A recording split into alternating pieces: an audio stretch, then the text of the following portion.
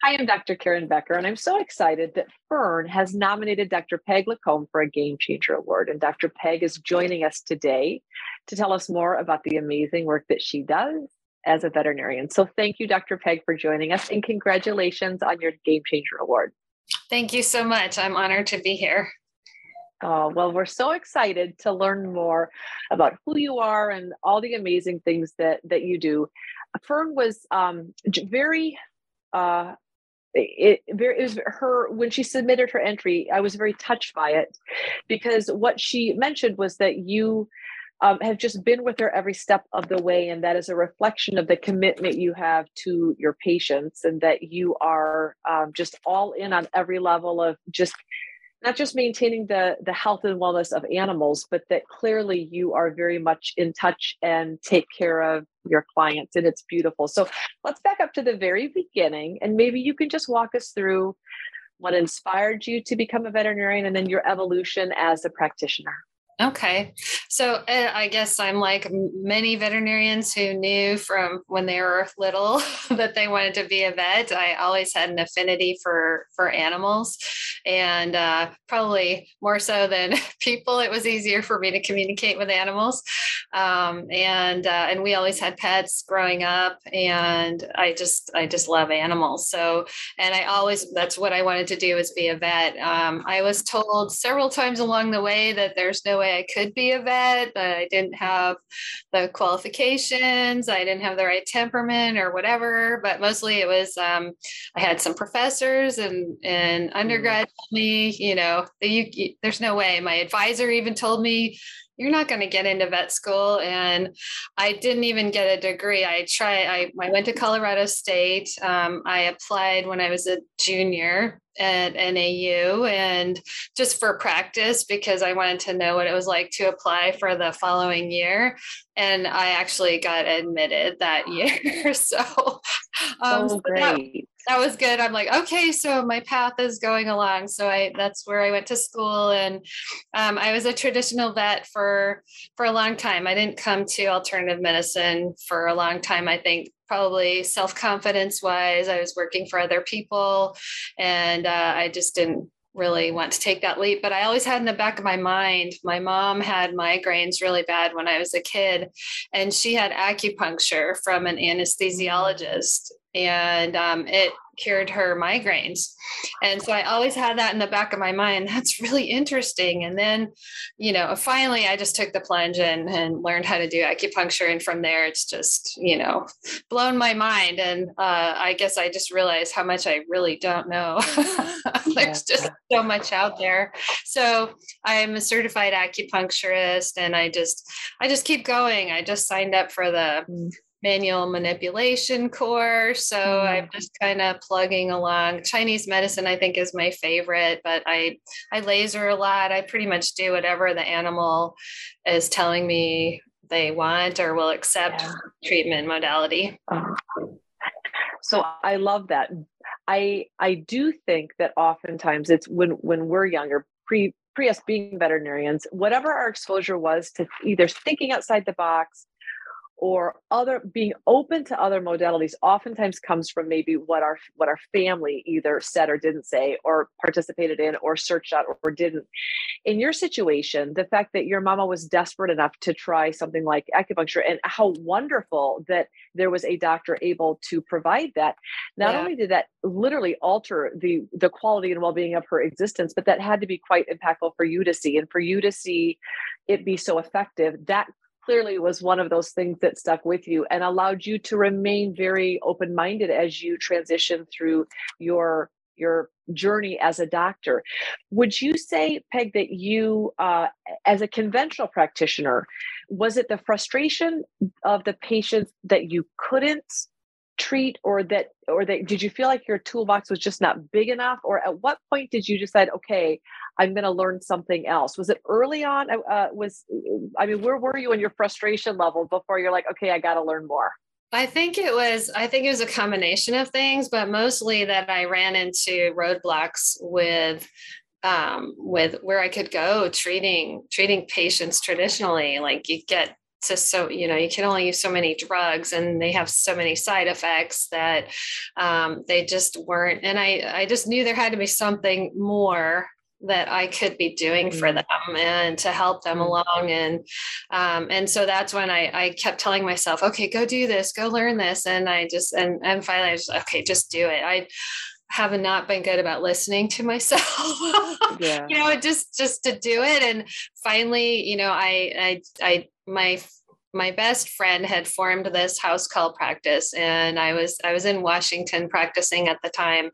And I was, at that point, I was learning acupuncture and I was going to go off on my own up there. And she's like, well, why don't you come here? Cause I want to retire and be with my kids so you can take over the practice. And so I did, and it was really integrative. So I was doing mostly Western medicine and even doing surgeries, which I don't like doing that kind of work as much. And so finally, just this past year, I finally just transitioned to just being holistic and like more referral practice. I still do integrative for my long-term clients, but that's what I'm doing now, to consult and work with they have a regular vet, and I just do the additional stuff to try to help them have a better quality of life. And are you doing some house calls or primarily house calls? Talk to me about like kind of an average day for you. Yeah, I'm just a solo house call practitioner, and that's what I do. So I see anywhere from 3 to 6 patients, 6 to 7. That would be a lot in a day driving around, because that's what I mostly do: acupuncture and laser and manual therapy, that kind of thing. So those appointments usually last, a good hour by the time we're talking about what's happening with the pet and maybe the owner. But yeah, it's really, I find that most animals, are more calm, they're more receptive to therapy, being at home. And it's just more relaxing I think for all of us. And I like being out, like just outside, just being able to be outside in between appointments, even if it's in my car, I have the sunshine and, I can breathe a little bit. And it's just, I just love it. I really love it. I can't imagine going back to regular practice. And what a beautiful gift. One of the things that Fern mentioned when she nominated you was that you were able to come, she was ill, and you were able to come and medicate her pets and be with her pets and do the laser. And what an incredible gift. House call veterinarians, you see literally like 75% fewer patients a day, but the time it takes on your part this is a substantial sacrifice, in that you're driving long distances to treat one animal, but that is your sole focus, and you're able to really give them all of your attention. And it's for the people that are lucky and blessed enough to have a house call veterinarian like you, it's such a tremendous gift. So I'm thankful it's as rewarding for you as it is for your patients and your clients, like Fern, who said this is just a complete gift to your clients and your patients.